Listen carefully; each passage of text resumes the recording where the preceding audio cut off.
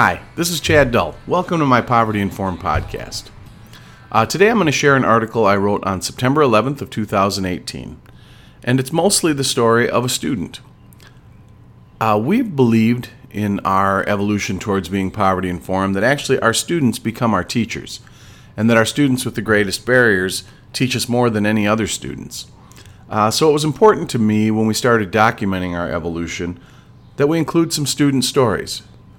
And I would add on a personal note, as a college administrator, it can be all too easy to get disconnected from students. We can spend a lot of time in meetings and in our offices, and that, to me, is a dangerous thing to do. We, like most people, need to be reminded on a regular basis the kind of awesome responsibility our job gives us. People literally trust us with trying to change their future. And so while I don't get the same connection that faculty do, and I'll always envy that a little bit, I have had a chance to connect with students in the last year. And for those of you out there working very hard in the educational world or the social services world or wherever you might be, to be honest, it's been kind of reinvigorating. You really need to connect with the why of what you're doing.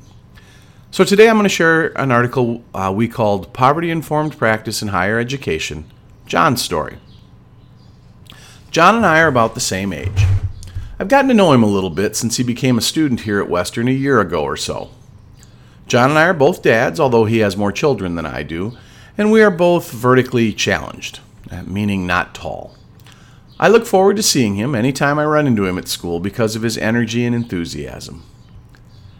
Now, our lives start to diverge when you look back at our childhoods. John's education ended after 9th grade, and even though I took a very, very crooked path, I eventually graduated from college and went on to even more school, much to my surprise, actually. Neither of us liked school very much, but somehow I ended up spending my career in education, and eventually John returned to school to complete high school with us. My college has some unique ways to complete high school, in addition to the tried and true GED exams. The one we think is the most poverty-informed is our competency-based program, which we call Adult Diploma. There's no high-stakes test at the end, and students spend a year with us building their future. Their first term is centered around a spiraled curriculum which meets the requirements our state asks of high school equivalency diploma programs. We also call that the HSED. The second term has students take a college course alongside a course we call Transition. And somewhere over that year, we also have students take the college's placement exam. It's a recently redesigned program, and it's been transformational for several students who have participated. John is one of them. John arrived at our door with a fairly simple goal of completing high school. He left with an HSED, 6 college credits, and admission to Western's Precision Machining program. Let's talk about how a poverty-informed program helps that happen.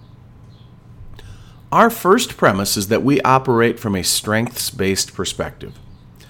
That means when John came to us, we talked about what he had done, not where he had failed. We tried to understand his dreams and maybe even help him find new dreams. As an example, John had worked for some time as a commercial fisherman, which he viewed as just manual labor. But we helped reframe that work as a rather unique set of transferable skills. In fact, John went from not wanting to include that era of his life on his resume to seeing it as a badge of honor and something that set him apart. His teachers told him the number of former commercial fishermen competing for jobs in the Midwest was likely to be small, and he would stand out as both hardworking and unique. Now, maybe the difference is subtle, but I really believe this strengths-based, forward-looking perspective grants respect and legitimacy to our students and increases their self-efficacy. Those things are powerful. We also believe that a poverty-informed program does everything it can to propel students toward a better economic situation quickly. Poverty has many elements, but the fundamental one is lack of resources, specifically money. I have said in the past that our college sells delayed gratification to people who can't afford that luxury. To be honest, I don't have much time anymore for hearing how adults in the crisis of poverty just need to delay gratification. It's disrespectful to ask that of someone who's been solving multiple problems every day just to get to the next day. So instead, we try to identify tangible steps that can get them the stability we all use to plan our futures. That means we don't do things that lack a clear point.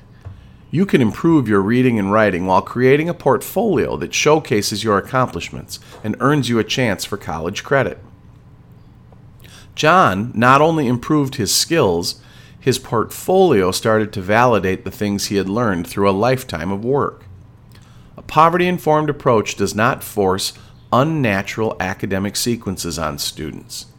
Rather, it seeks every chance to integrate and contextualize learning in ways that can change students' economic reality. In our evolution to being poverty-informed, these things are non-negotiable. Our students have given us their time. We should not waste it.